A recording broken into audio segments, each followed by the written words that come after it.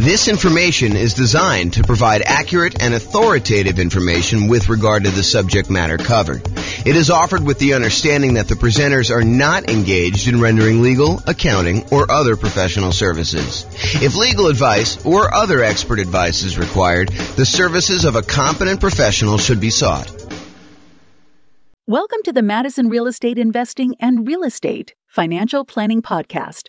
Learn all about investing in real estate in Madison, Wisconsin with a combination of real estate financial planning and modeling with numbers specific to Madison. Plus syndicated, more generalized recordings of live and pre-recorded real estate investing classes. Not all of them specific to Madison. Be sure to stay tuned after the podcast for a message from our sponsors. Well, good morning and welcome, everyone. This is your host, James Orr, and this is a very special class. It is the class on conventional financing. And it is intended to be like a good overview class of the conventional financing options for real estate investors. And honestly, we've covered a lot of this content elsewhere because some of the times when we talk about low down payment options, we talk about conventional financing as an option there as well, because you can put 3% down for the, whatever it is, Home Possible or Home Ready loan. I forget what the name of it is, or doing a 5% down, kind of like normal owner occupant down payment, when we talk about the strategy that house hackers or nomads could use as real estate investors in order to do financing. But today we're going to primarily focus on going over conventional financing in the context of putting 15% down on the low end, and in most cases, probably putting 20 or 25% down by choice. You can do conventional financing with as little as 15% down. However, I think a lot of investors are going to choose to bump up to at least 20%. And I think in a lot of cases, which we'll cover in a separate class, you will opt to go from 20% to 25% because the interest rate is going to improve quite a bit. And you're also going to be borrowing less money, so the cash flow will improve. So one of the kind of strategies for improving cash flow, we're kind of in this market where prices have gone up very rapidly over the last few years. Interest rates are up quite a bit, and rents are sort of lagging behind. So cash flow, even though cash flow is probably more important than ever, cash flow is harder to come by. And so a lot of you folks are going to decide that it may be better for me to save up to 25% instead of just saving up to 20% so that I can borrow less of an impact from those higher interest rates. And the interest rate does improve when you go from that 20% to that 25%. And it's pretty significant, which will really help improve cash flow on these properties. And some of you may actually choose to forego financing altogether and buy properties free and clear, which we'll cover in future classes as well. Okay, so let's talk about conventional financing. So why conventional financing? Some investors will be obsessed with nothing down options like the USDA or the VA, or doing some type of like really idealistic burst strategy where you can go buy properties at such a deep discount that you can do the work and pull all of your money back out after you have time to refinance it 12 months down the line. Or they'll be obsessed with low down payment options like doing house hacking or the nomad strategy, where you're putting 3% down for conventional financing or 3.5% down for FHA. Maybe you're buying a single family home with FHA, or a duplex or a triplex or a fourplex, or maybe you're going to go buy a single family home with 5% down conventional financing. All of those kind of like low down financing options. So there'll be some people that are obsessed with that. And some of you guys will be doing that out of necessity, that you don't have down payments. And I totally understand that. If you're just getting started, and you're trying to kind of amass, if you're familiar with my concept of that first 100K, sometimes you really need to get started and you're willing to take on additional risk by doing some investing with nothing down or low down in order to get into that first property. However, about 1/3 of all real estate transactions are purchased for cash. And here is the latest Redfin data going through, I think pretty much March, if I'm not mistaken. That definitely shows January of 2023 on here, but I believe it's actually just not showing enough granularity for you to see that it's going through to March. But it shows you what percentage. And so you could see going all the way back to 2011, which at this point is 12 years ago, you could see that it kind of fluctuates the share of U.S. homes purchased with cash. And so you can see that, it's just over 30% there. We kind of peaked out at whatever this is, 37% or so in the 2013 sort of era. And you can see that there's, a little bit of movement here, but the low was about 20% of properties being purchased with cash. And that was in April of 2020, which when interest rates were really, really, really low, right after COVID, it doesn't surprise me that a lot of people decided to finance properties then. When you can get a 3% interest rate on buying an investment property or 3% interest rate buying an owner-occupant or lower than that if you're buying an owner-occupant, I think we were seeing really, really low around that time. It wouldn't surprise me that cash purchases were at all-time low. But now we've kind of had interest rates kind of creeping up, and the number of properties or percentage of properties that are purchased all cash is pushing whatever this is, 32% or so. And that is a local high. We're basically, for the last 9 years, that is the highest we've seen all cash purchases, which if you ever see me do my presentation on how much longer it takes to achieve financial independence if you wait that really, really, really long time to save up enough money to buy a property all cash, then you buy that property all cash and you save up to buy the next one all cash, and you kind of do that as your strategy to acquire rental properties as quickly as you can, even though it seems like it's really, really long.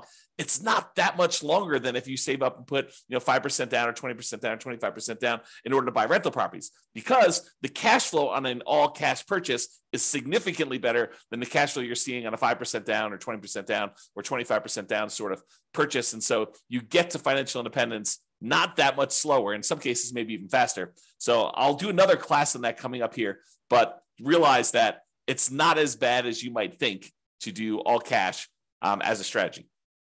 Okay, so with that being said, about 1/3 of all these are purchased for cash, and that's been pretty consistent. And there will be investors seduced by the siren song of creative financing. Those that are attracted to the idea of going and finding, some type of seller, motivated or otherwise, or distressed property of some type, and trying to structure creative owner financing or wrap financing or subject to, or acquiring properties on a lease with an option or lease purchase contract, or do an installment land contract or contract for deed, or in some cases maybe doing loan assumption if you're doing some type of house hacking where you're trying to assume a really good low interest rate loan of some type. So there will be a lot of you, I wouldn't say a lot of you, but there will be some of you who will be seduced by this creative financing and are willing to do more of the real estate entrepreneurship of being in the business of going out there and finding deals, finding motivated sellers so that you can structure these creative financing deals. I don't think everybody is attracted to those. I think some people are, and there are some compelling reasons to do it, but it's not the only way to do this. It's not the only way to achieve financial independence. So regardless of which path you choose, I think having this foundational knowledge of conventional investor financing will help you. Whether you decide to do all cash, I think it's helpful to understand the trade-offs you're making by doing all cash versus doing conventional financing. If you're going to go do this creative financing stuff and you're going to be taking over some loans, subject to or wrap financing or whatever, might it help you to understand how conventional financing works, how it's structured, like what the terms are typically for that? I think it's super helpful. So, having this background knowledge, I think will be helpful regardless of whether you do it or not. And a lot of you are going to choose to do it anyway. Okay. So a quick review of the different financing options that we've already covered in various classes, and go dig into those if you want more information. But here is a really quick overview of the other financing options available. First thing we're going to start off with is the entire creative financing family, which is owner financing, wrap financing, loan assumption, rent to own, lease option, lease purchase, the agreement for deed, bond for deed, contract for deed, installment land contract group, and then subject to, where you buy the property and you leave the existing financing in place. So all of those are available to you if you decide to go the creative financing route. And usually you'll find those by doing your own marketing or doing your own legwork in order to find some type of motivated seller. You usually don't find those inside the MLS. There are probably exceptions. I know I bought at least one property outside the MLS subject to before, but it was exceptional. And it was only one. So really, really unlikely for you to find those types of deals there. As far as down payments go, I think it is likely for you to be able to negotiate some low down payment options when you're doing creative financing. And in some rare cases, I think you'll be able to find some nothing down options. Another option for financing would be private money. This is going to grandma, someone who has money that they would be willing to invest in you. and you'll be very likely to be able to negotiate low down payment options on those as well. And in some cases, grandma may not require anything down at all. I would say it's based primarily on relationship and trust and a little bit of negotiating, and the quality of the deal can definitely help, especially with certain private lenders, depending on who you're talking to. The kind of complementary group of financing to private money is hard money. Hard money is money from people who are in the business of loaning money secured by real estate. You are very likely to be able to negotiate a relatively low down payment option with those. In some rare cases where you have an exceptional deal, you can probably be able to negotiate a nothing down option with some hard money lenders. It's usually based on the quality of the deal and maybe a little bit of negotiation. And generally for the hard money, we're talking about commercial properties only. By commercial properties, I mean a property you are not moving into yourself. So it's really hard to do a hard money loan on a property you're moving into, usually because the hard money lenders do not want to get involved in the consumer loan regulations. And so they only want to do loans where you are not moving in. So typically not good for house hackers or nomads if you're trying to do some type of hard money. Private money could totally work with those, and creative financing could totally work with those. But hard money is probably going to be a no-go for trying to structure any type of owner-occupant situation with those. And then the typical ones we use for house hackers and nomads, VA financing. It's a nothing down loan option. It requires you to have VA eligibility, which requires pretty much that you've been a veteran. It can be used for single-family homes, duplexes, triplexes, or fourplexes. It's one of the 2 loan programs that we can easily use for nothing down or low down in order to acquire those multifamily properties up to 4 units. The other one being FHA. So a VA is a pretty good option if you're trying to do house hacking and nomad. I think that's probably one of your first choices for the first loan you get, if you have that eligibility. If you don't worry about it. Move on to the next one.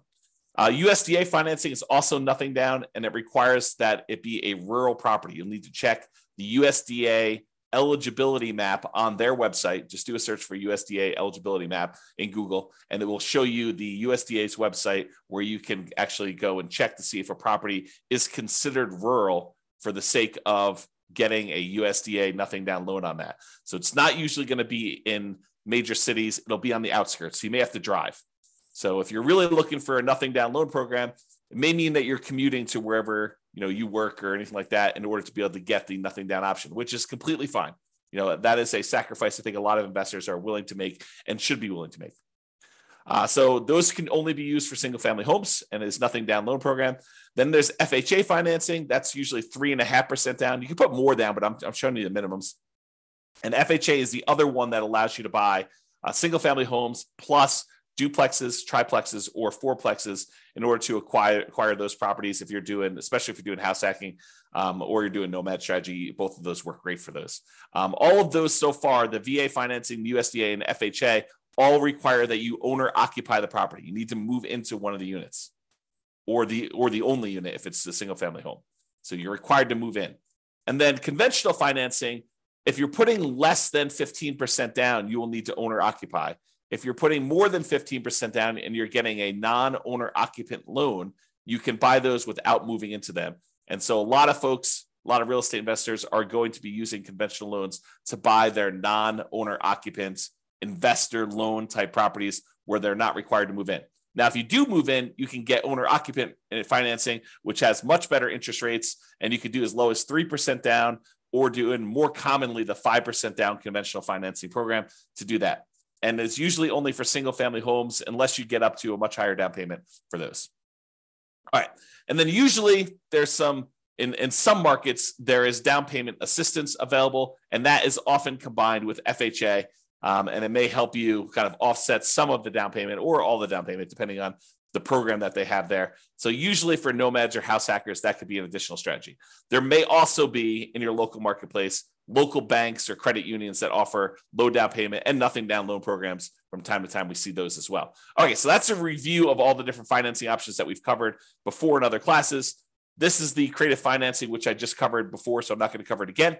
And now let's talk about conventional financing, and specifically conventional financing for investors putting at least 15% down. So you could go and do these for nomads or house hackers. You can move into the property and live there if you wanted to. However, realize that is not the norm. And by not the norm, I mean that a lot of investors are not going to be moving into the properties. They're going to be putting 20% down or 25% down. You can put as low as 15% down and do that. But I think that it's a smaller group of people that are using these loans in order to do house hacking or nomading.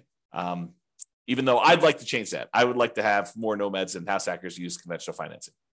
All right, so conventional finance here, primarily talking about Fannie Mae or Freddie Mac. They're quasi-government organizations, is my understanding. Go talk to your lender if you really want to do, or search online. But they are, my understanding is they're sort of like government-ish sort of programs, but they're not actually government loans. But I don't know. I'm not sure I understand all the nuances of that, but you can go look it up if you want to. We typically use fixed interest rates when we do these.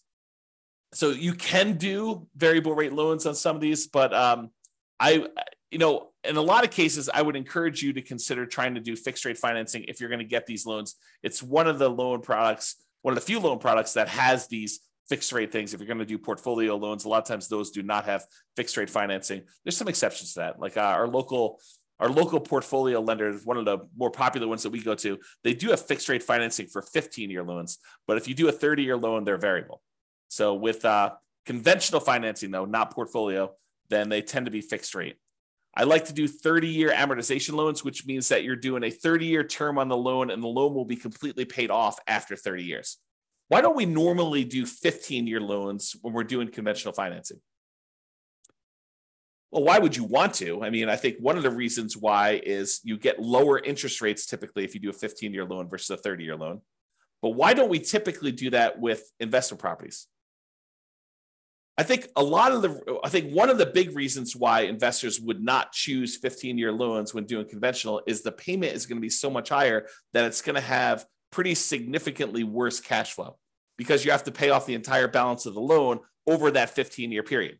So that's, I think, one of the reasons why people don't do it. Although some investors, especially investors that they have a lot of income from their job and they're able to handle that worse cash flow on their properties, especially if they're trying to do some type of early retirement or they're starting later and they have a very limited time until they get to their kind of retirement age. Some of them may choose to do 15-year financing, although in most cases, when I've talked to clients in the past about the differences between 30-year and 15-year, I tend to explain to them that why don't you do a 30-year loan?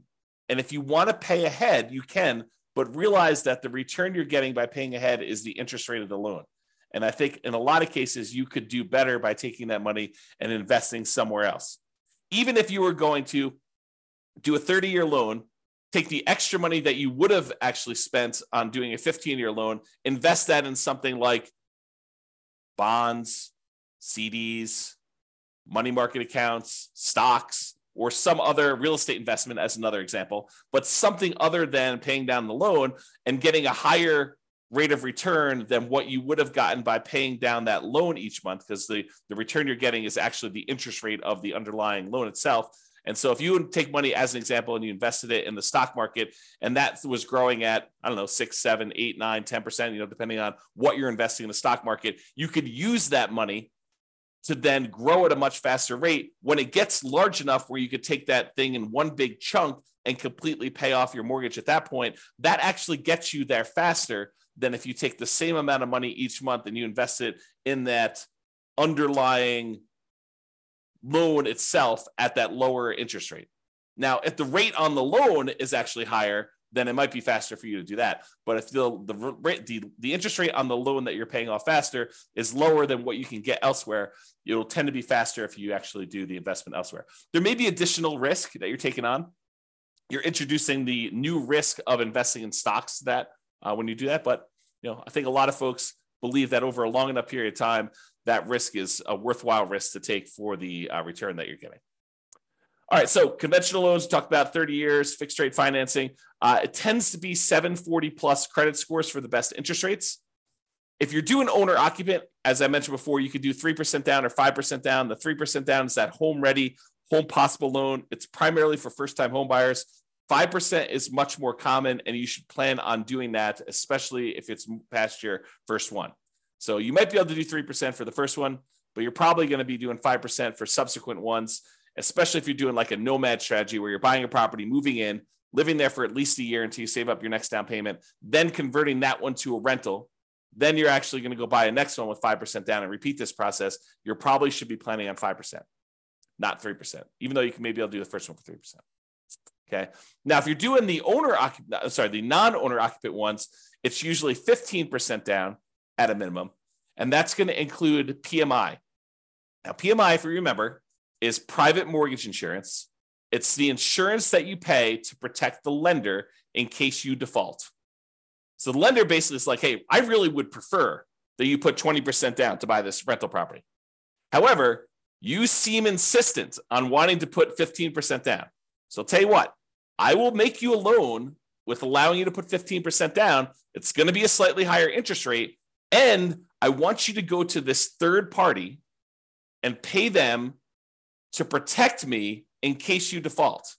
I feel comfortable that if you put 20% down and property values move around a little bit and you stop making payments for whatever reason, and I have to come in and I have to foreclose on you, and then I have to go hire a real estate agent and a handyman to go in and fix up the property and a real estate agent to go market it and sell the property, I think I can get most, if not all of my money back if you put 20% down.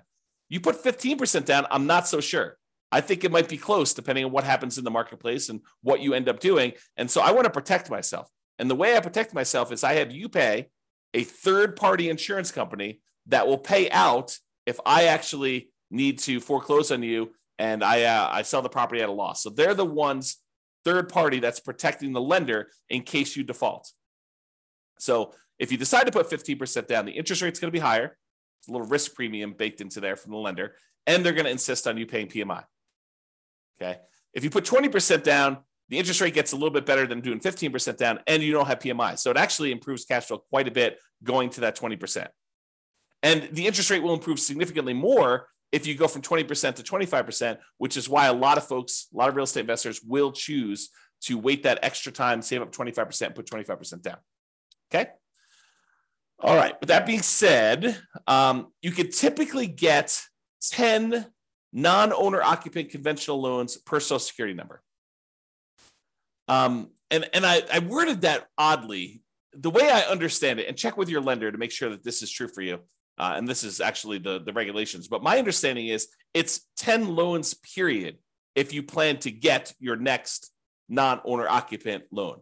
So imagine for a minute, you bought, a house to live in, then you went and you bought 9 rental properties, and you're trying to buy your 11th property.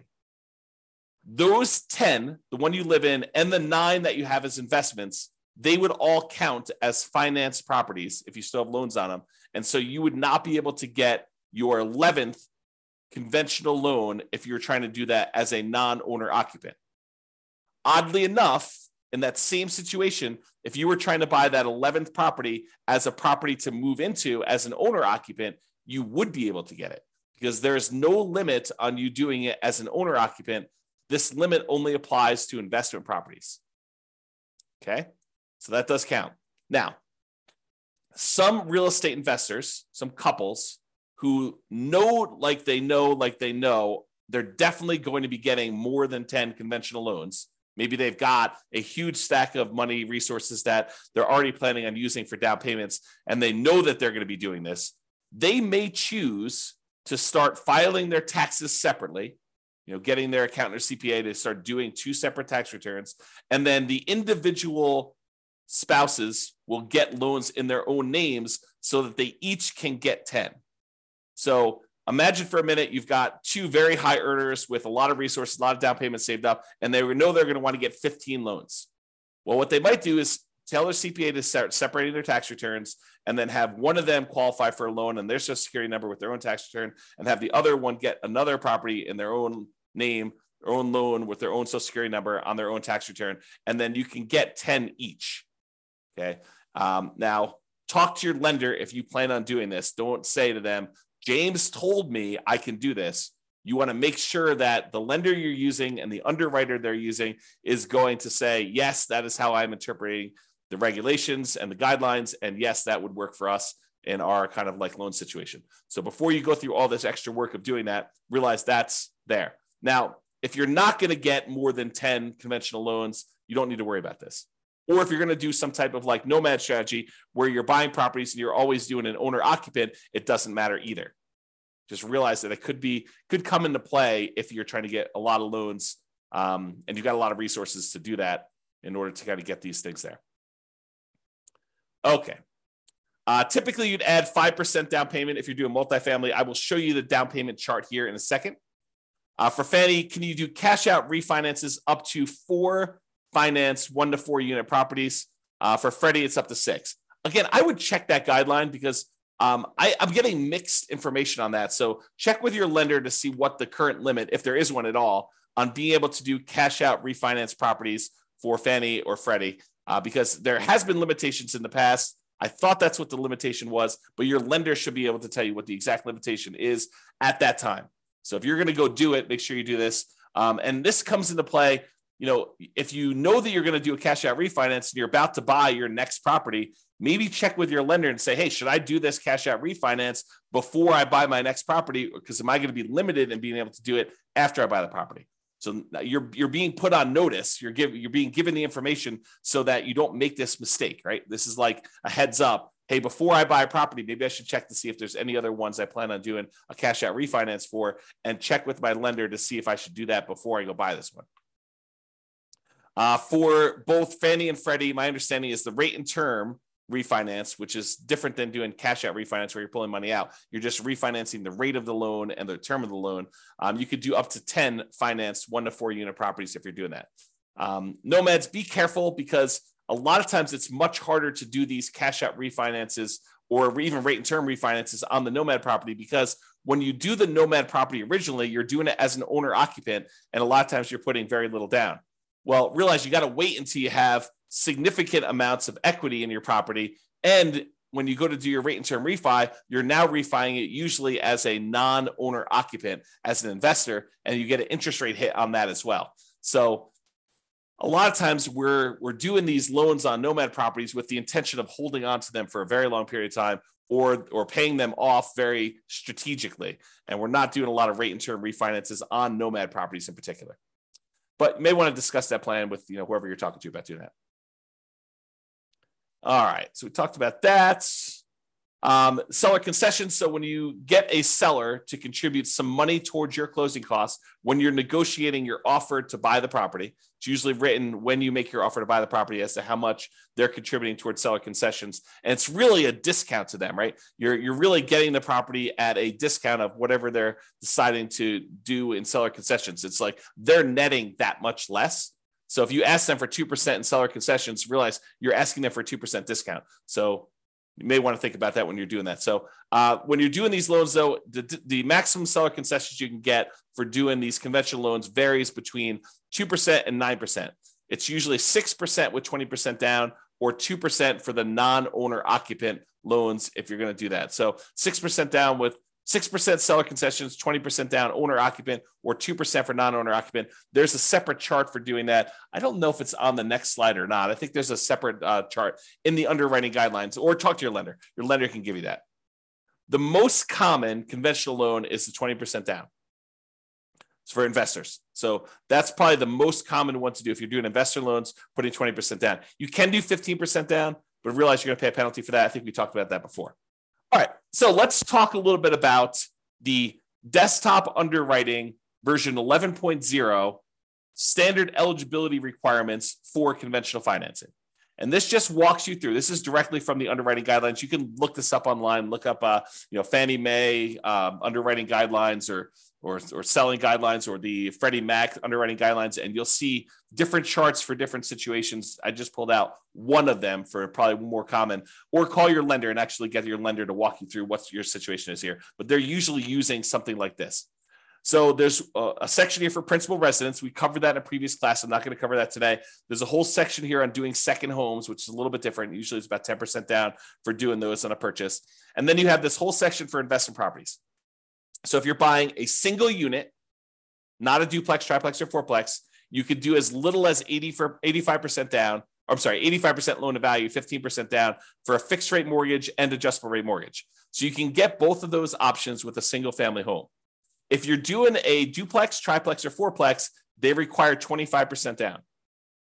That's what this is showing here. Okay. So that's the kind of like lowest down payments, maximum loan to value is another way of saying that for doing that. And this shows you the limited cash out refinance for 1 to 4 units. You can only go up to 75% loan to value for doing cash out or doing limited cash out refinances.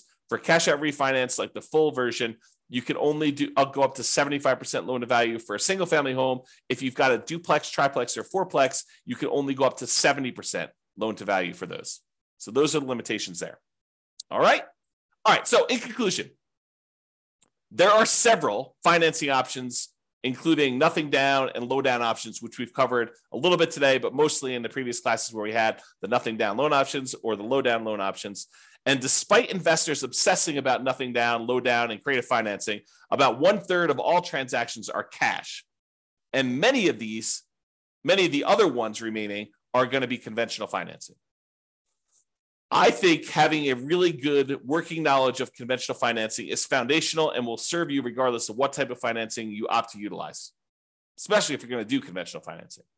So that's all I got for you today. I hope that was helpful. Just kind of a good kind of like conventional financing primer or conventional financing 101 to give you an overview of how conventional financing works and kind of where it fits into the overall financing picture. This has been James Orr. Hope you have a great day. Bye-bye for now. With home prices up, mortgage interest rates up, and rents up, but not quite enough to counteract the higher prices and interest rates, cash flow on rental properties in Madison is harder than ever. Book a call with the Real Estate Financial Planner to apply our proprietary 88 strategies to improve cash flow on your rentals. See the show notes for a link to schedule your call and improve your cash flow today. If you're a real estate agent, lender, or professional in Madison that wants to help our real estate investor listeners, consider reaching out to learn about collaboration opportunities with this podcast. We'd love to add more value to our listeners by having you assist our investors buy, sell, and finance their real estate investments. See the show notes to schedule a call to discuss collaboration opportunities.